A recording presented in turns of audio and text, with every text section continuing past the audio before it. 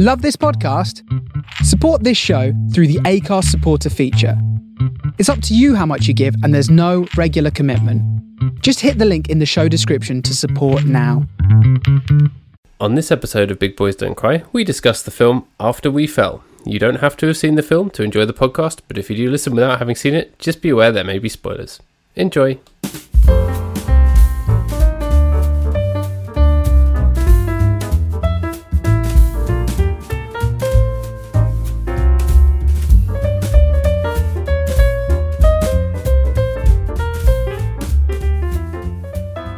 Why, hello there. Good evening, sir. How are you? I am good. I can see that your background today is of a movie that's superior to this week's film. Yeah, I didn't have time to get a new background together because it was a little bit late today. So I just went to, on Google Meet, it has, if you've ever uploaded a background image, they all just stay there. So I have my library of weird images to choose from, and one of them was from the film Cats. And it's absolutely beautiful. Yeah. So yeah, sorry that I had to repeat one, but it's always nice to see Cats, isn't it? Cats 2019. It's hard to believe that Cats came out before COVID, isn't it? It was potentially the last movie ever released in cinemas. The last film in cinemas. Had things not recovered enough for movies to be released in cinemas again. Yeah, but I'm glad they have been, because I've been to the cinema.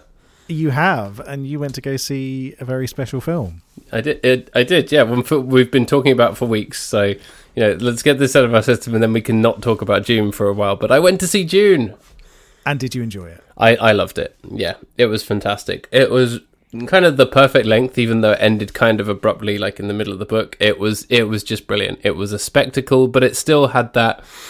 It felt like pure Denis Villeneuve, and if you've seen Blade Runner 2049, then you know what I mean, but it's like his sense of the scale of things like spaceships and sandworms and all of those kinds of things, just like the sense of scale that he has for the future that he's imagining, this kind of post-apocalyptic thing in Blade Runner 2049 is just so perfect, and he gets it all completely right. And yeah, the performances were fantastic. It's kind of, and it's an incredibly atmospheric sci-fi thing, isn't it? But you're hanging on every single word, because every sentence is like some kind of, they introduce some new concept or some new word that you're not familiar with, and you're like, oh, I wonder what that is and how it all fits together. But at the same time, I felt like it was really accessible as well, and like that you could go and see it not knowing anything about it. Yeah, I think that it didn't treat its audience like idiots and expect them to have to be spoon-fed, but at the same time, I don't think there was much in there that you didn't pick up just through, conversation or just gleaning it from the world. It's easy to tell who the bad guys are, that the soldiers that they employ are terrifying, that there's a weird conspiracy of witches behind the scenes. Yep. It's all very easy to understand, but it does it in a way that doesn't belittle the work as a whole, which I think was a very difficult thing to do, but he pulled it off incredibly well. So in the book, does the Stellan Skarsgård character, the Baron, does he end up in like a Marmite bath, like in the film? Yeah, that's word for word how it's described in the book, actually. Yeah. Baron Harkonnen gets into his Marmite bath and goes, oh, you either love these or hate these, and I love these. Calls for his toast soldiers to be brought in and starts dunking them as he bathes. I hate that we call toast soldiers when it's sliced up. I'm not raising my children with that. What are you going to call it instead? Toast fingers. Toast fingers? No, yeah. That's weird. Does that sound weird to you? That does sound weird. That sounds like some kind of the nickname of some Cockney thief. Here comes Toast Fingers. Go watch out for him. Got to watch out for him. He'll grab your crockery. He will. Old Toast Fingers. He'll leave crumbs all over the place. Because fingers to me, fingers implies like a finger sandwich, which is fish fingers. But that is exactly right, because when you slice literally any other object of food into things, you call them fingers, right? Fish fingers, chocolate fingers, pizza fingers, pizza fingers. Chicken fingers, coffee fingers. But I think that, when you talk about bread and fingers, it generally then turns into finger sandwiches as opposed to a singular slice, which may well be where toast soldiers came from. The toast soldiers came from this country's ridiculous attachment to militaristic bullshit is where it came from, and I'm not having it. I've had enough. I think apparently the specific term eggs with soldiers appears to date only from the 1960s. Yeah, there you go. That's the very beginning of like bullshit war nostalgia. It is possible that it was either popularised or invented in 1965 in a series of TV commercials for eggs, starring Tony Hancock and Patricia Hayes. Oh, that's annoying because I like Tony Hancock. My great-grandfather knew him and worked with him on a few things, I think, yeah. Oh. Apparently shaped cutters to produce soldiers shaped like human soldiers are also available. That sounds fucking hideous. Jesus Christ, they do actually exist. I hope they're not lifelike. You can get a little Beefeater egg cup with a little silicon mould thing to cut your soldiers to look like soldiers. It's very disconcerting. It almost looks like the silhouette of Mr. Ben, though, rather than a soldier. Oh, no. To be honest. Mr. Ben. I hate Mr. Ben as well. But also, if you used that mould, I mean, I haven't seen it, but I assume that because the shape of it is like a humanoid shape, you put that on a piece of bread and sort of cut it out, you're then left with the bit sort of either side of the head and the legs, aren't you? So what do you do with those bits of bread? You're just wasting bread. You mash them all up and then you do it again, like with dough for like cookies. You just do that. What more could you want? So we were talking about Dune, yeah, weren't we? We were. It's very, very good, and I think you should see it, even if you're not massively into like sci-fi epics. I think you might get something out of it. It could be because it is quite different. The sort of the Denis Villeneuve stamp on it gives it a sort of atmosphere and an aesthetic that isn't. It doesn't have the sort of Star Wars camp to it, does it? And you might find it more engaging than other stuff that's a bit like that, I guess. What do you think? Yeah, I think Villeneuve, he does a really good job of creating things, like you said before, with that scale to them. So Blade Runner is a perfect example, but also Arrival is really good at that. I don't know if you've seen... No, I've not seen that one. It's another fantastic movie that he's done. But yeah, I think there's a scale and a scope and a vision to his films that you don't really get anywhere else in the sci-fi space, because a lot of the time, like you said, they lean into that camp, they lean into that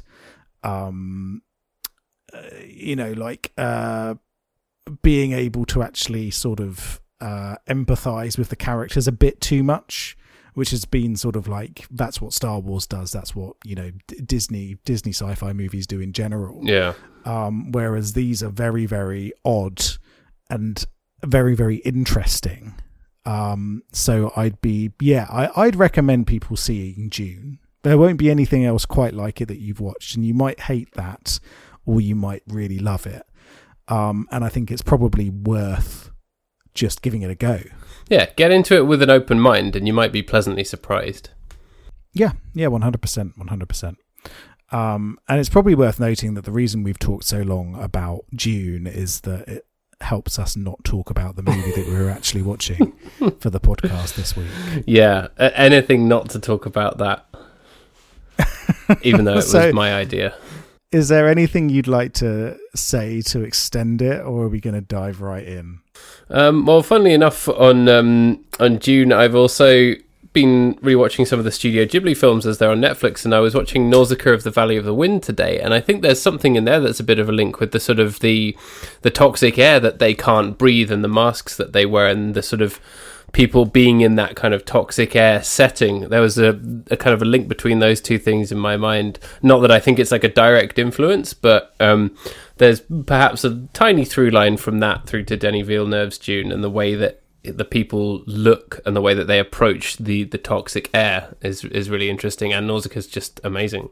Yeah, no, Nausicaa's a fantastic movie, and people have compared it to Dune before. to the novel rather than to Denis Villeneuve's movie, obviously. But yeah, and people have called it anime's answer to Dune as well, which is interesting. Yeah, I guess all the politics between all the kingdoms and stuff is kind of similar. It's there's no emperor in it, but it's all it's more of a post-apocalyptic environmentalist version of Dune, I guess. But again, if you haven't seen that, I highly recommend it. And again, even if you think you don't like anime or you don't like animated films, it might be quite different to other stuff that you've seen, and you'd probably like it. For sure. And also in Dune adjacent news, there's also the news that that's our new segment. Dune adjacent news. Bow. Yeah, I love it. It is that the Incal is getting a movie adaptation. Oh yes, you did tell me about that, and I've not read it, and I need to. So Alejandro Jodorowsky, who failed in his attempt to make Dune, his version of Dune was going to be a 9-hour epic starring Salvador Dali, costing an outrageous amount of money, and it's one of the most important failed movie projects of all time. Yeah, because it led to things like Star Wars, like Alien, and it led to the Incal, which is a comic that he put together with Jean Giraud, who was the illustrator, otherwise known as Mobius. Yep, and it's a hugely influential and beloved comic. It's been announced that Taika Waititi is going to be making an adaptation of it. I think that looks really cool. And Mobius's artwork is fantastic. I've read some of his other work and seen a lot of his artwork, but I never read the Incal, so I'm going to get around to that soon. Although it is only one letter away from incel, so that's kind of worrying. The incel. Yeah. Have you seen the documentary about Jodorowsky's Dune? No. Again, it's one of those things I've been meaning to watch for ages. Because it is fascinating hearing him talking about this movie that never got off the ground, and just the sheer scope of it and how interesting it was going to be. And I mean, it's one of those things where I think at that time, in that era, it would have been a huge surprise for any studio to take a chance on such a strange project. But yeah, it's a fascinating piece of work, and when you hear about the influence that it had, it's so interesting. It's so fascinating. And so it's a recommendation is to find that documentary, to watch Denis Villeneuve's other movies, to watch Nausicaa, to watch anything by Jodorowsky as well, because those are some interesting films. As well. And not to watch After We Fell. No, I think it's fair to say I do not recommend it to anyone. Like, I think we said this about the one previously. I kind of remember what it was called. We said not to watch that, and don't watch this either unless you hate yourself. Yeah, After We Collided was the one before. That's this, right. Which I think might be our lowest rated movie it ever. Was. Did we give it a 1? We both give it a 1. Yeah. We rated it even lower than Just Friends. And weirdly, that film was this year, so they're really cranking them out, aren't they? Yeah, they've got them on a real factory line. And I remember because we did Just Friends last Christmas, because that's a Christmas film, and we gave that what at the time was our lowest rating, and then After We Collided surpassed it quite quickly as the lowest rated film. Yeah, because After We Collided, I think came out right at the end of 2020, didn't it? Yeah, I think. And I mean, what a way to end a year. It's but compared to that made so After We Fell made After We Collided look like a potentially enjoyable, coherent film with someone you might know or like in it. See, what I find interesting about this is that it's a bad movie. It is a very bad movie, but it's also incredibly boring, and that somehow makes it worse, doesn't it? 1,000 times worse. Yeah. After We Collided, these have been basically based. If you don't know about this series, it's called the After series. It's based on a series of books. It's been called 50 Shades of Grey for teens. the author originally started out writing like One Direction, Harry Styles romantic fan fiction, and then that sort of morphed into this book series, and she got a book deal, and now they're making films out of it. And apparently there are legions of teen fans who love it and have hashtags and all that kind of thing. I don't actually believe that, but You refuse to believe that. I refuse to believe it. They're all on TikTok doing sea shanties, aren't they? Yeah, but it's worth bearing in mind. I'm watching gamers on YouTube. But these books came out like 8 years ago, 7 years ago. Right. So those people are actually now disillusioned people in their 20s who just want to watch this because they want to switch the world off for 90 minutes. I get it. Yeah, exactly. I think when you're talking about the youth of today, they probably wouldn't have much time for the After series. What I find interesting is that for a book series that's supposedly so popular, the things like Wikipedia and stuff like that are actually relatively low. And when you look at the number of people who have ranked these movies, it's also relatively low when you compare it to other things that are of a sort of similar ilk. I'm not sure if they are as popular as people make them out to be. What I suspect is that the books had a brief moment, and as you say, like 8 years ago, and it was one of those publishing trends where they then bought up the movie rights and sort of started making the stuff, and then realized it's not as popular as all that, but it's not so unpopular that we can not make the rest of the films. We'll still be able to make money by putting them on streaming platforms and whatever, so let's just churn them out. And this one, After We Fell, really, really just feels churned out and phoned in, doesn't it? Like they filmed it all in Bulgaria during COVID, apparently. Oh, really? Yeah. Oh, okay. I think it was all filmed in Bulgaria, and actually some of the original you may have noticed as well, if you had an eagle eye, that all of the actors apart from Hero Finds Tiffin and Josephine Langford had been replaced by other people, and it doesn't really matter. but yeah, the bits that are supposed to be London and the bits that are supposed to be America, it's Bulgaria, and you can sort of tell, no disrespect to Bulgaria, but sometimes when you're looking at a street and you're like, they've parked a bunch of British cars there on the left-hand side of the road, but you can tell that that's not London, right? Yeah. I think that's fair enough to say. And in terms of their success, the first movie made 69.7 million. Nice. At the box office. I'm not sure what that translates to into streaming, because I know that they're heavily reliant on things like Amazon streaming. Yeah. The second one then made 48 million at the box office, but again, it doesn't consider. Okay. Well, those are good numbers. Yeah, they're good numbers, particularly considering that they don't cost a lot to make.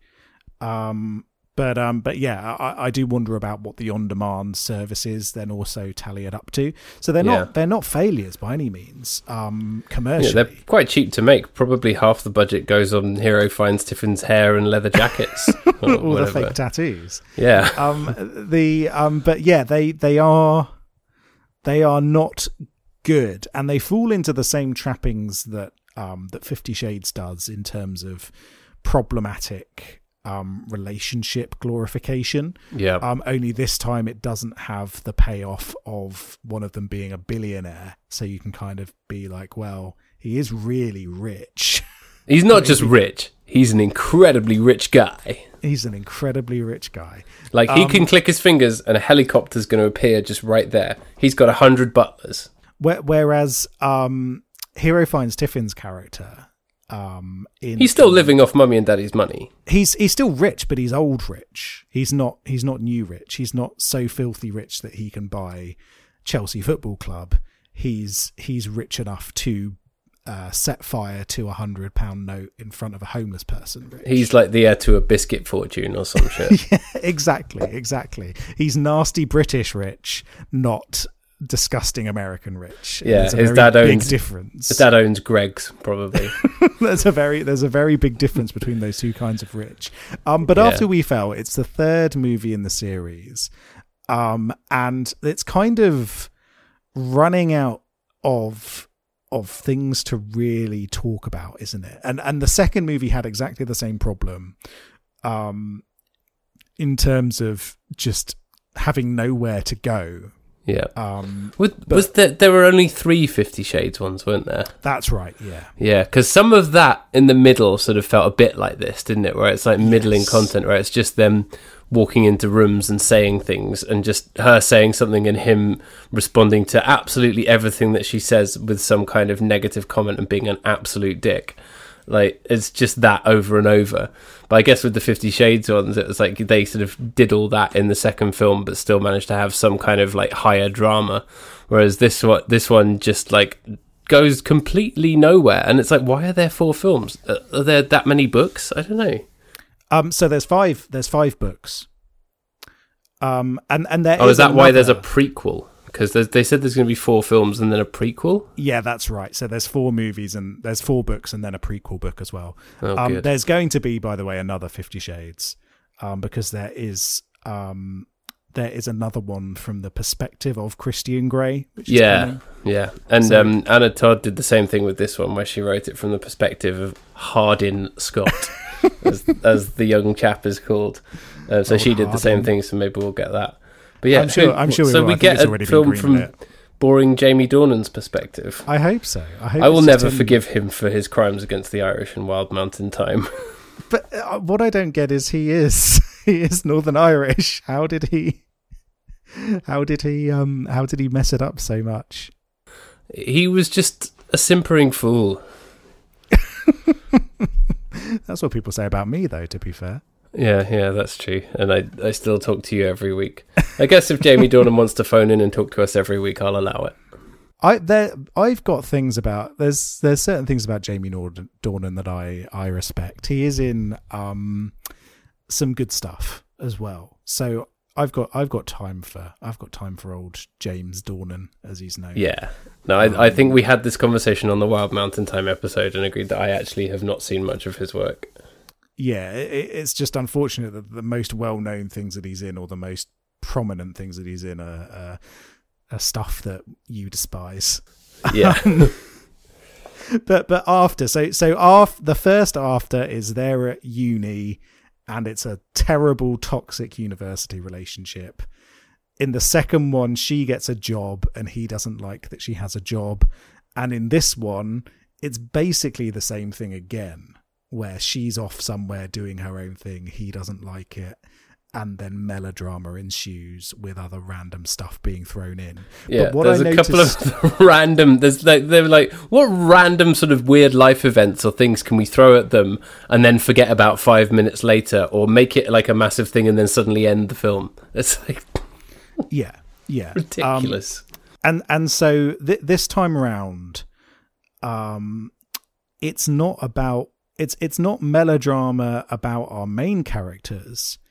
Instead, rather than this dogshit drama about our 2 leads, it's dogshit drama about other characters we don't care about instead. So there's a little bit here and there about Hardin and Trish.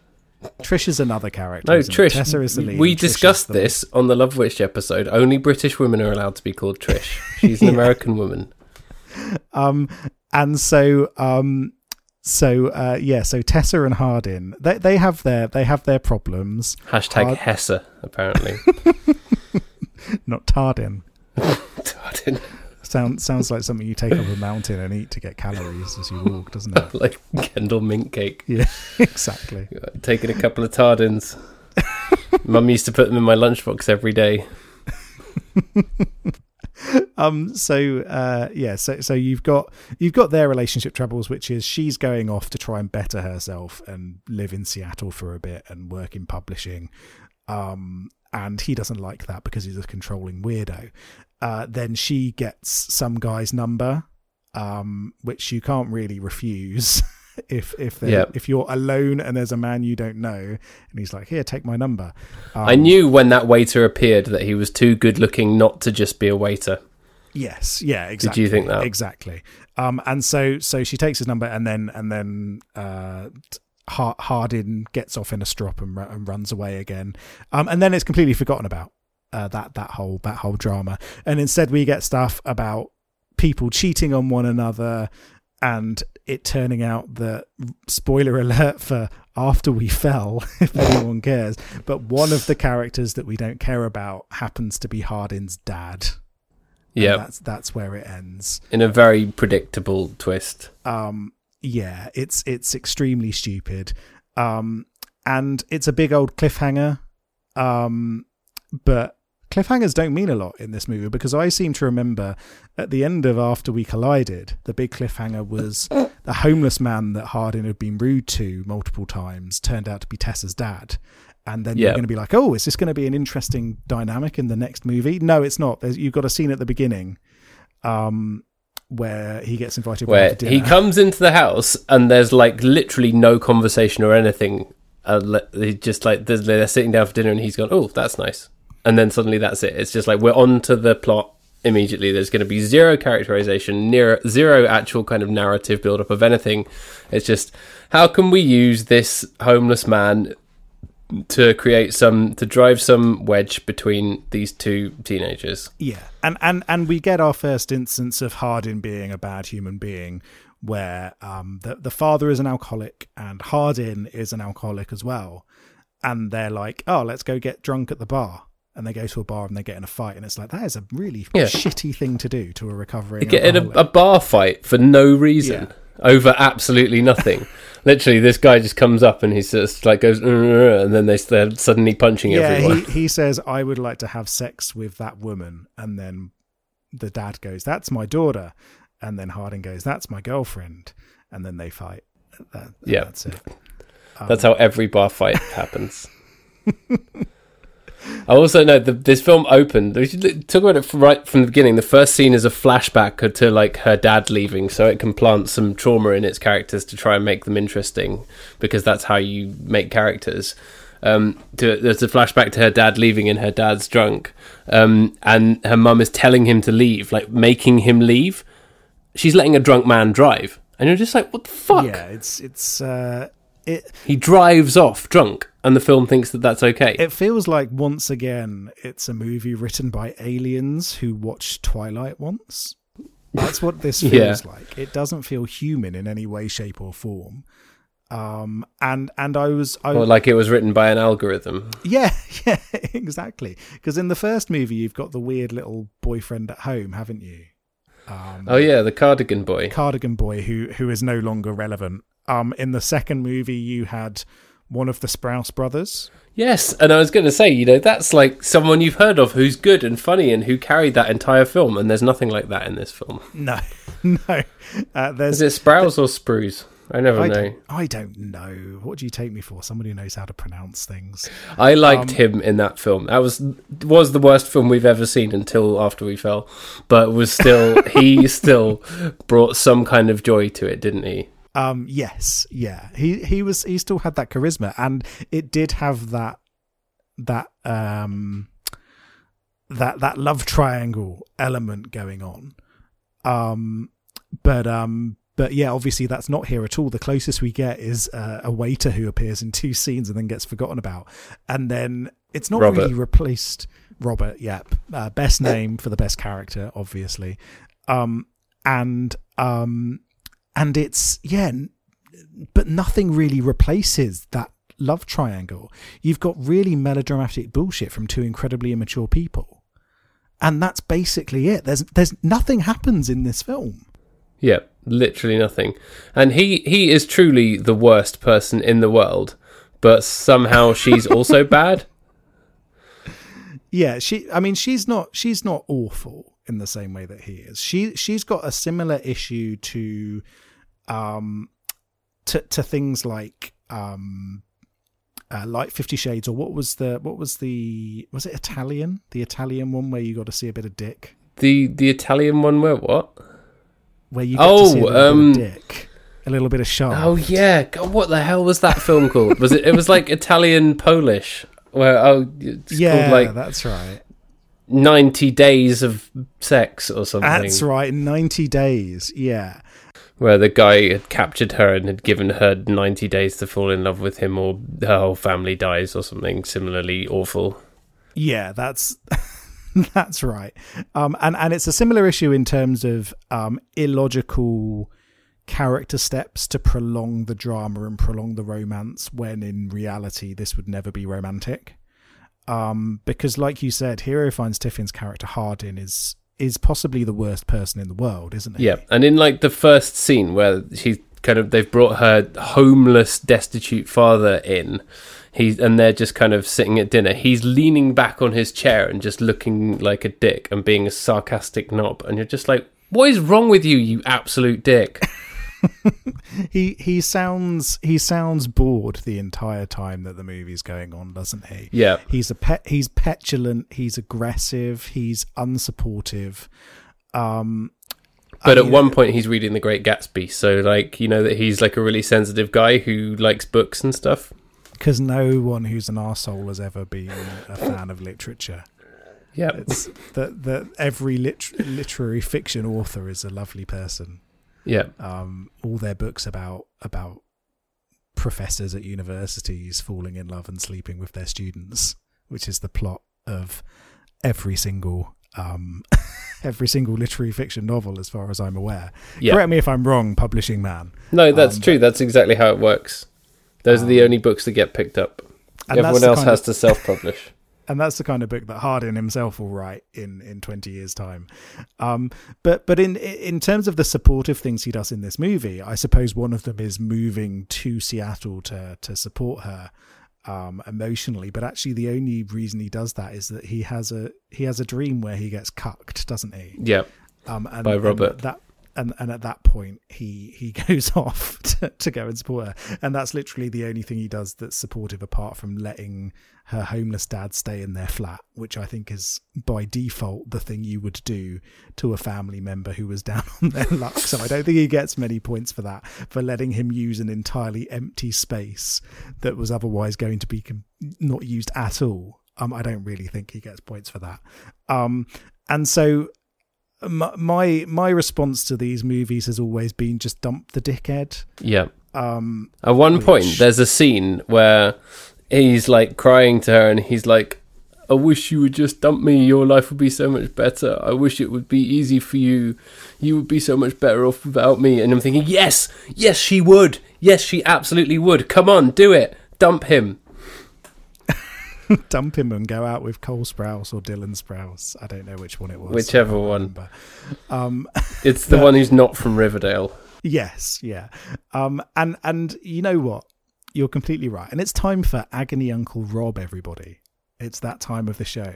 Do we need another jingle for that one as well? We do, don't Agony we? Uncle Rob, he will sort your problems out. He will listen to you. Agony Uncle Rob has good advice.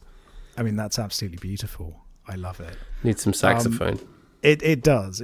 I hope that you take that sample and you make me a little tune there, Paddy. Yeah, usually it's your improvised singing that I'm working with, so it'd be nice for me to get a chance. Yeah, you get to have a chance this time. I should make like a supercut of all those little songs of yours that we've done over the years. I would love that. That would possibly be my favourite thing ever in the history of the internet. But in this movie, one of the characters says outright, relationships are complicated. And newsflash for everybody, I'm here, I'm your favourite agony uncle. I'm who you come to for soul searching and advice. Relationships aren't complicated. They're not nowhere near to the extent that they're portrayed in this movie. Yeah, you might have difficult moments here and there, but if you're having this many issues with trust or consistency with your partner, with support from your partner, it's not worth it, because they're not giving you the emotional respect that you deserve. And that's exactly what's going on in this movie. And I know that we're not the target demographic of these films, not by any means. You know, we're old men now in the grand scheme of things. Yeah. But I recognize damaging messaging when I see it in a film. And that's the huge problem with these movies. And it's always been the huge problem with these movies, is that it romanticizes toxic relationships. It romanticizes controlling men in relationships by putting this emotional weight, this artistic weight behind them. And that toxicity in reality is incredibly dangerous. What about the toxicity of our city? That's one for our other show. Hardin wishes that he owned the world, and that's the problem. But yeah, the problem with him as a character is that he's a disrespectful person to everyone around him, and they try and wrap it up in the issues that he has going on in his life and the trauma that he's gone through. But in reality, that's not how that would be represented. But in this film, they don't even bother to do that, do they? He's just a complete arsehole. They don't even bother to try and explain it. They're like, by now, you're hooked. If you're watching this, it's the third film in the series. You don't need all that stuff because you don't even care. You love the fact that he's an arsehole and you want to date an arsehole, don't you, you hogs? Yeah, everyone should date arseholes. Arseholes are romantic. That's the kind of messaging of these movies, and it feels like, it feels like bad fan fiction, doesn't it? And that's the problem. Much more so than some of the other movies we've watched, like even the 50 Shades films, where, the second one in particular of 50 Shades had these kind of issues, but it was much more competently done. And at least that descended into like knife fights, things like that, and explosions and things. The 50 Shades films at least felt more like a tribute to aggressive billionaire rentier capitalism, didn't they? With their sort of display of ridiculous opulence and stuff. There was none of that with these films because they're filmed on a shoestring in Bulgaria in the middle of a pandemic. No, and he's old money as well, isn't he? That's the thing. Hardin's old money. He doesn't have a helicopter. His parents came up with a Worcestershire sauce or something. A few generations ago, he was an actual lord who had a manor, and then they had to use that money to go and do something which actually lost them money, but they're still considered successful businessmen because that's how business works in the UK. It was like a big horse racing scam or something. Yeah, exactly. No, isn't his dad not his real dad? Lol, isn't his dad like the dean of the university somehow? Yes, that's right. And he sees him in one scene in this film, and they have a pointless chat that goes absolutely nowhere. And it doesn't go anywhere at all. So he's just rich enough that like he doesn't really have to work or think about getting a job, but he doesn't have like a butler or anything.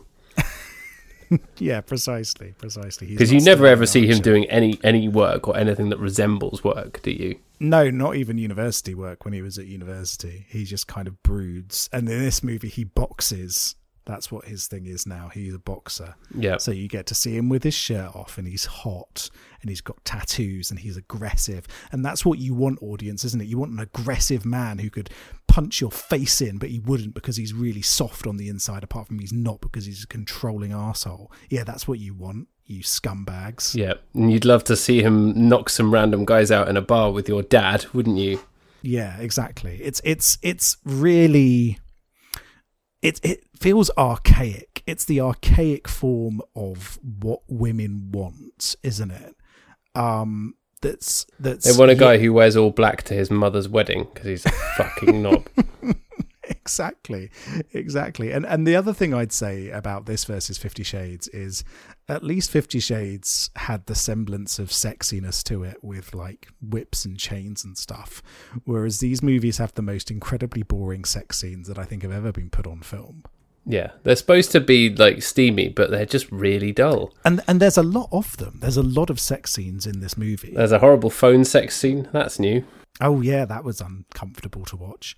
And there's one in the gym when he's hot and sweaty and had the dream about being cucked. That's when she comes down and finds him in the gym, and then of course they make up by having sex. Yeah, because what you want is just after a man has been incredibly aggressive and punching things, that's when he's at his most attractive and when you want to have sex with him. You've got them having sex in the jacuzzi. Yep. Because that's how you're nice and respectful for the people that are letting you stay there free of charge, is to have sex in their hot tub. That's always nice. So yeah, but they're also boring. It's just vanilla, isn't it? Yeah. Like you were hoping at that point it was going to turn into Hot Tub Time Machine. Yeah, exactly. Or like she pulls out a strap-on or something, like, oh, okay, we're doing something slightly different here. But no, it's just vanilla sex between an aggressive man and a tepid woman who has no personality or agency.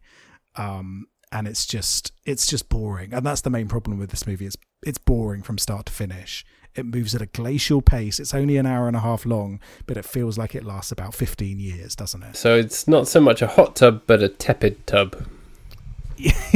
Exactly. This is a tepid movie. Tepid tub time machine. Tepid tub time machine. It's just an extremely dull film from start to finish. Yep. And I would not recommend it to anybody. So she works for a guy who's called Christian Vance. I mean, as all like rich, powerful men in films are called Christian, that's a rule. And then Vance, and then he has a son Vance who's called Refrigeration. Smith. Yeah, Vance Refrigeration. Yeah, his son is called Smith. Smith Vance. I said this last time, obviously, but no, that's not a name. No one's called that. Unlike Harden Stone, what's he called? Yeah, Harden Scott Stone? Scott Hardin, yeah.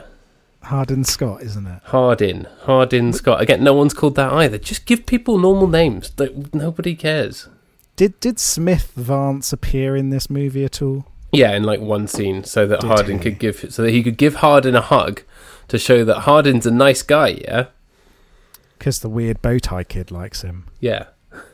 The weird bow tie kid who's actually his brother, lol. Who's actually his brother.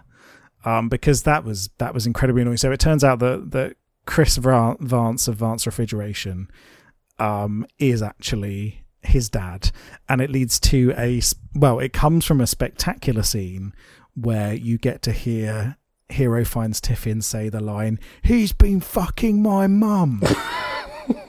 Which I don't know if you found that as hilarious as I did. In that sort of, quasi trying to pretend he's not posh, weird, badly auditioning for EastEnders accent that he has throughout all of these films. It's a man from Chelsea who's been to Dalston once. That's Hardin's character. He's in the background in Made in Chelsea.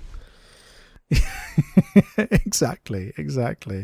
But it's truly an awful film. I was trying to think, is this movie as bad as After We Collided? And to be honest, I don't know, because I don't remember After We Collided very much, apart from that it was truly terrible. This movie is dog shit. It is genuinely dog shit, don't get me wrong. Yeah. But I can't tell. This movie is the poo-poo of a Great Dane. Genuinely, it might be the worst movie I've ever seen. It's up there. I don't think I can necessarily rank it lower than After We Collided, because I can't remember. I blotted out how awful that film was. Yeah. It's tough. It's hard to say, isn't it? We're getting to the point now of is it worse? I think maybe it is, because it didn't have the Sprouse boy, and it's just so boring. It was really boring. It's just so completely devoid of anything, really, wasn't it? It's just a vacuum. Yeah, I don't know whether it was as problematic. That's the only thing holding me back. Is Hardin in this movie is a problematic arsehole. He is terrible. His wannabe 2005 emo, but also a boxer bullshit is grating. He's a horrible human being who is rude to everyone around him, and like you said, it doesn't have the trauma background in this movie. You know, at this point, like you said, if you're in these movies now, you don't need any more justification for him being a dick. Yeah, they've given that paper thin explanation, so now they're just having him being him. But at the same time, you just realise that it's not trying. And the last film maybe wasn't trying either, but this film is not trying even harder. So you're like, does that mean that it's worse? Yeah, and I think I can't remember. To go lower than 1, I'd have to give it a 0. Yeah. And is it a 0? I mean, a film did happen. A film did There was happen. 90 minutes of film that you can watch on Amazon Prime for free. So it is there. I'm quite happy with you giving it a 0. I think I'm going to give it a 1. Okay. And I'll let you decide whether it is the worst movie or the equal worst movie that we've seen. It would score a 0.5. It would score a 0.5, yeah. That's the thing. I don't know if I want to save my 0 for something that's truly hateful, you know? Yeah, if we watch a rom-com about Nazis at some point or something like that. Yeah, there's probably some weird film made by alt-right people that's going to be like hateful, isn't there? There's going to be worse than this. You've got those weird evangelical movies about Exodus, haven't you? Oh, jeez. Those sci-fi apocalypse ones, which are all about how evangelical Christians are the only good people and homosexuals are bad and here's the end of the world. What are they called? Is it Left Behind? Something like that, yeah. I think it's Left Behind, isn't it? So we've got them at some point. Not that we'll necessarily watch them because I don't know how much romance there is in it. But there's bound to be a rom-com equivalent of that to watch. So maybe I'll do the same. Let's keep it at a 1 and say that it is more or less as bad as the one before, but it is still terrible. Yeah, it is truly awful, and it is maybe a worse movie, but it's maybe not half the movie that After We Collided is, which is what the score would reflect. Yeah, that's true. It's just more of the same nonsense. It's got, sad, breathy music when he's sad. It's got pumping pop music that is probably by artists that are popular now that I don't know when they're having sex. It's got all that stuff. And the thing that I would also say is, and something that's frustrating is we've talked a lot about how much we hate Hero Finds Tiffin, and don't get me wrong, I hope he dies tomorrow. That's just a joke, by the way, before anyone calls me out on that for cancel culture. He's not necessarily the best actor in the world, but he's probably better than these movies. And it's the same for Josephine Langford, who plays Tessa in these films. Yeah. I'm sure she's better. And you can see little hints of it here where you're like, this is a person who has actual talent. Why are they in these films? What you hope is that both of them will go on to better things in their careers, right? Yeah, exactly. Even though I find Hero Finds Tiffin immensely irritating in these films, but I'm sure that he, in the future, will do better films than this and will prove that he's a good actor, but in this he just comes across as absolutely awful. But that's partly the character that he's playing. And that's the so thing, maybe he knows that he's playing a complete dickhead and he's playing up to it, so maybe the joke's on us. Yeah, maybe it's all an art performance all these years. But yeah, I think he's got to be better than these movies. And so this is all just, as we've discussed offline, this is all just leading to him in about 15 years' time, maybe 20 years, playing Elon Musk in the film that's inevitably going to be called Musk. Yeah, 100%. I'm fully behind him being cast as Elon Musk in Musk. He's in a movie that sounds interesting called The Woman King, which is about the kingdom of Dahomey in Africa. Okay. Which sounds really interesting. It's also got Lashana Lynch, John Boyega, Viola Davis. All right. It sounds like it could be really interesting, and maybe that's going to be a turning point where he can be in a film like that, get to show that he's got more to him than this. Yeah. And this, a film in which at the end when they kiss, they're standing in the middle of the road and the cars are just driving around them. You're just going, get out of the road. And I mean, that would never happen in London, would it? No. Or in Bulgaria. They would run them over there as well. In London, there would be a white van man who shouts, "Get out of the road, you want ah!" You want ah! Throws a bap at them, like that. It's truly. And then Hero Finds Tiffin would say, "Who you calling a wank ah? Who you calling a wank ah? Oh. I'm hard, mate. I'll beat you up, and my girlfriend will love it. She'll love it because she loves it when I'm violent. Yeah." So yeah, I think everyone involved in these movies can do better than this, surely. I mean, it's not as though they can do any worse. Even Robert the waiter. Even Robert the Waiter. He could do better. He's going to get an Oscar in 10 years. Yeah. But even the director has done other things. Who's the director? The director is Castile Landon, who did a movie called Fear of Rain this year, which is about a woman who has schizophrenia.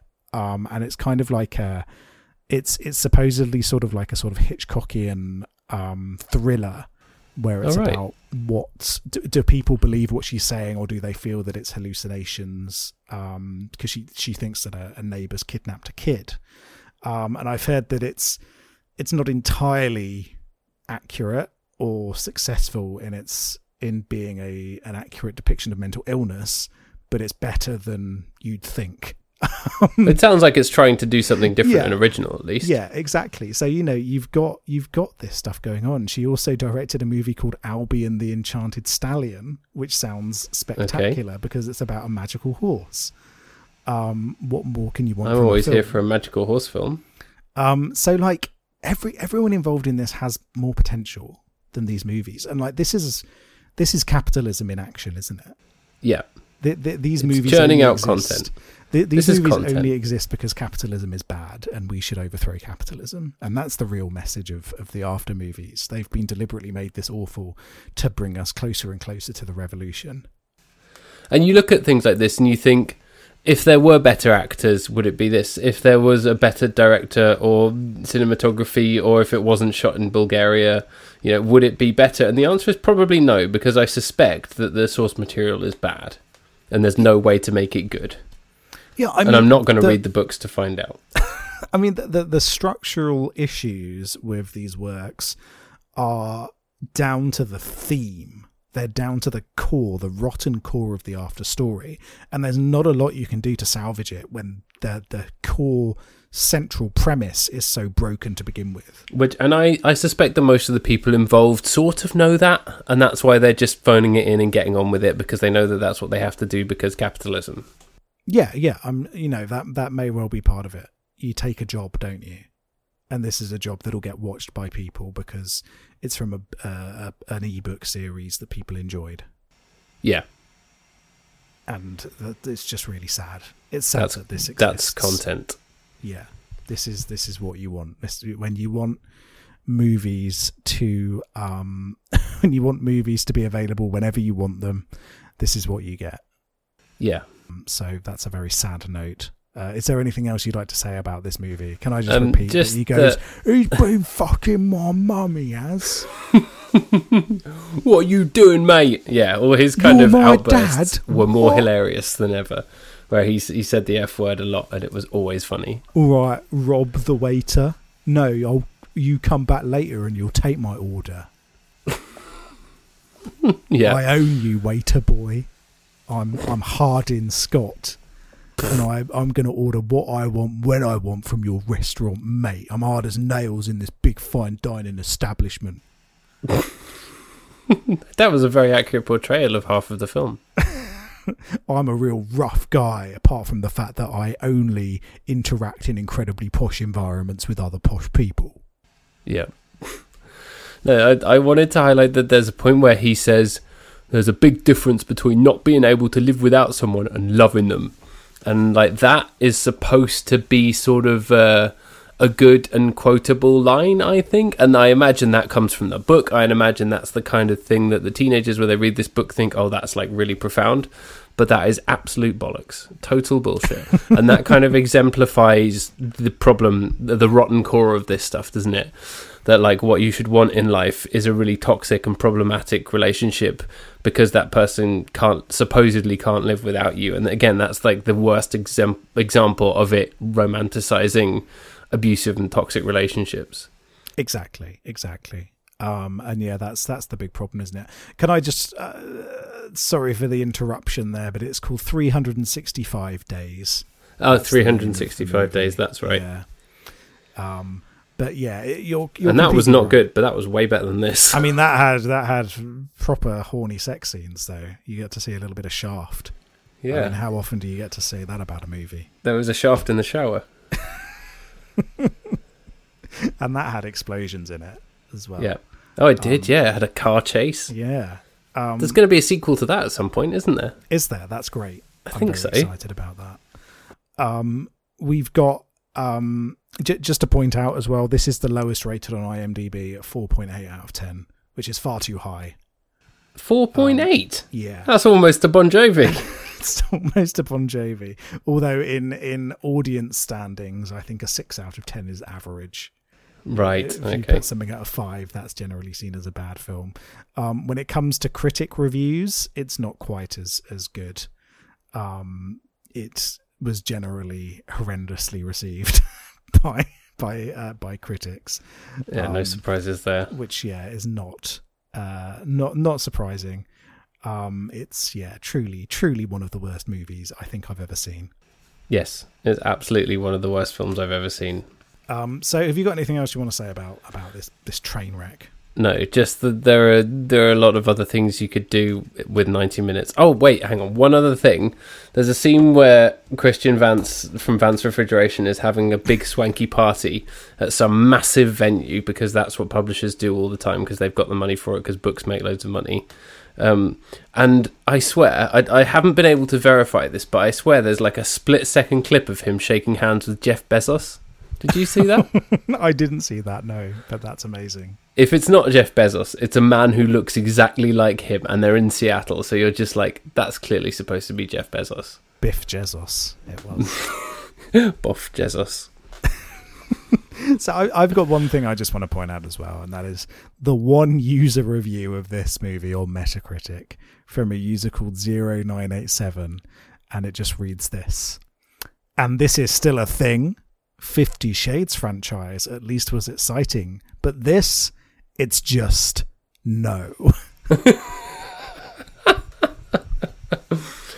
So 0987, I agree with you on that. Yep. We took an hour to get to a point that person has got down in 20 seconds. They have some good opinions to 0987. They're a big fan of Chemtrails Over the Country Club, the Lana Del Rey album, writing "Thank God for Lana Del Rey and her music," which is good. A fan of Chromatica as well, the Lady Gaga album. Okay. So pretty good. Only 2 negative reviews on there, so not someone who just comes out and says stuff. What was the other one? The other one was for Art Pop, the other Lady Gaga album. Clearly not a fan of that. And then rank some stuff medium, including a Beyonce album. So interesting scores there. 0987, if you're listening, let us know. We appreciate if you're listening, big fan of your work. Big fan of your work. Keep it up. We approve. We approve wholeheartedly. In terms of movies, I'm sorry, Paddy, but they liked Brokeback Mountain, Good Will Hunting, and Kill Bill Volume 1. I'm fine with Brokeback Mountain and Good Will Hunting. They liked The Kill Lion Bill, King. Kill Bin, more like. They liked Toy Story 4. They did not like Tom and Jerry or After We Collided, where they said, even worse than its predecessor, nothing else to say, terrible, terrible, terrible. But they still came back and watched After We Fell. Came back and watched After We Fell. It's someone like us, someone who likes to torture themselves. Yeah, they just keep coming back. We need to get this person on the show. The best review, though, is of Son of the Mask, which I don't know if you remember. It's known as one of the worst movies of all time. Is that a sequel to The Mask? It is a sequel to The Mask. It's notoriously bad. Somebody should have stopped that. They should. And they wrote, "This is a disaster movie. I don't like it," with about 10 exclamation marks after it. The Mask with Jim Carrey was much better than this part of Mask, with about 20 exclamation marks after it. Which, again, I wholeheartedly agree with. 0987. Are you secretly my Metacritic account? Is this just your own account and you're doing a kind of a slow reveal? Do I have a secret alter ego? Maybe. Well, we'll find out on the next episode of the podcast. Yeah, this is where we kind of morph into one of those mystery murder podcasts that everyone loves, that are the only podcasts. we had to do it eventually because it's a legal requirement. Yes, yeah, exactly. If you have a podcast, you have to turn mystery at some point, and our next mystery is, who is user 0987 on Metacritic? We've put it off for long enough. We have, yeah. They're knocking on our door now. The people behind Medium, they set the law. So yeah, listen in next week because I have a really low audio quality telephone conversation with 0987's granddad. And I visit his school to talk about his teachers and people who met him once. Can't wait for it. So you've got the choice of movie next, haven't you? Although maybe we should formalise our one ranking for this movie, I suppose. Yes, let's just confirm that. I'm giving it a 1, you're giving it a 1. It's the same as After We Collided. Yeah. The answer to the actual ranking system is, how many times are you going to watch this movie, Paddy? And the answer is once and never again. That's good. I wasn't sure it even deserved the dignity of getting its own rating scale. It needed a snarky one.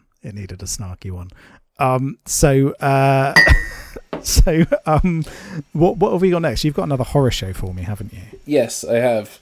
We're doing another musical. We were going to do it after Dear Evan Hansen, but we thought we'd throw in something to cleanse the palate, as After We Fell definitely did. But this is kind of an odd one because it's technically they've just filmed a theatre production and put it on Netflix. But if it's on Netflix, I'm going to say that it counts. And it's called Diana the Musical. It's a musical about Princess Diana. It's going to be awesome. Yeah, I can't wait. We were going to try and do a Diana double bill and watch Spencer as well, but it's not out yet. It's not, no. Or it's only in the cinema, and I'm not going to pay to see that serious. It looks really serious and boring. It looks very serious, doesn't it? I don't want that. Yeah. Unless it's got Hero Finds Tiffin shouting, "You fuck my mum," then I'm not interested in any movies going forward. That's the pinnacle of cinema. Yeah. So yeah, musical about Princess Diana. I hope it's really trashy and disrespectful. I have heard that it is, so let's find out. Good. I'm looking forward to that. But well, thanks a lot for tuning in. I hope you didn't watch After We Fell, but if you did, now you know. There's a link in our show notes to where you can give us money. You can find us on Twitter at BigBoysDon'tPod and emails at BigBoysDon'tCryPodcast@gmail.com. And we'll be back next week to talk about Diana the Musical. All right, bye.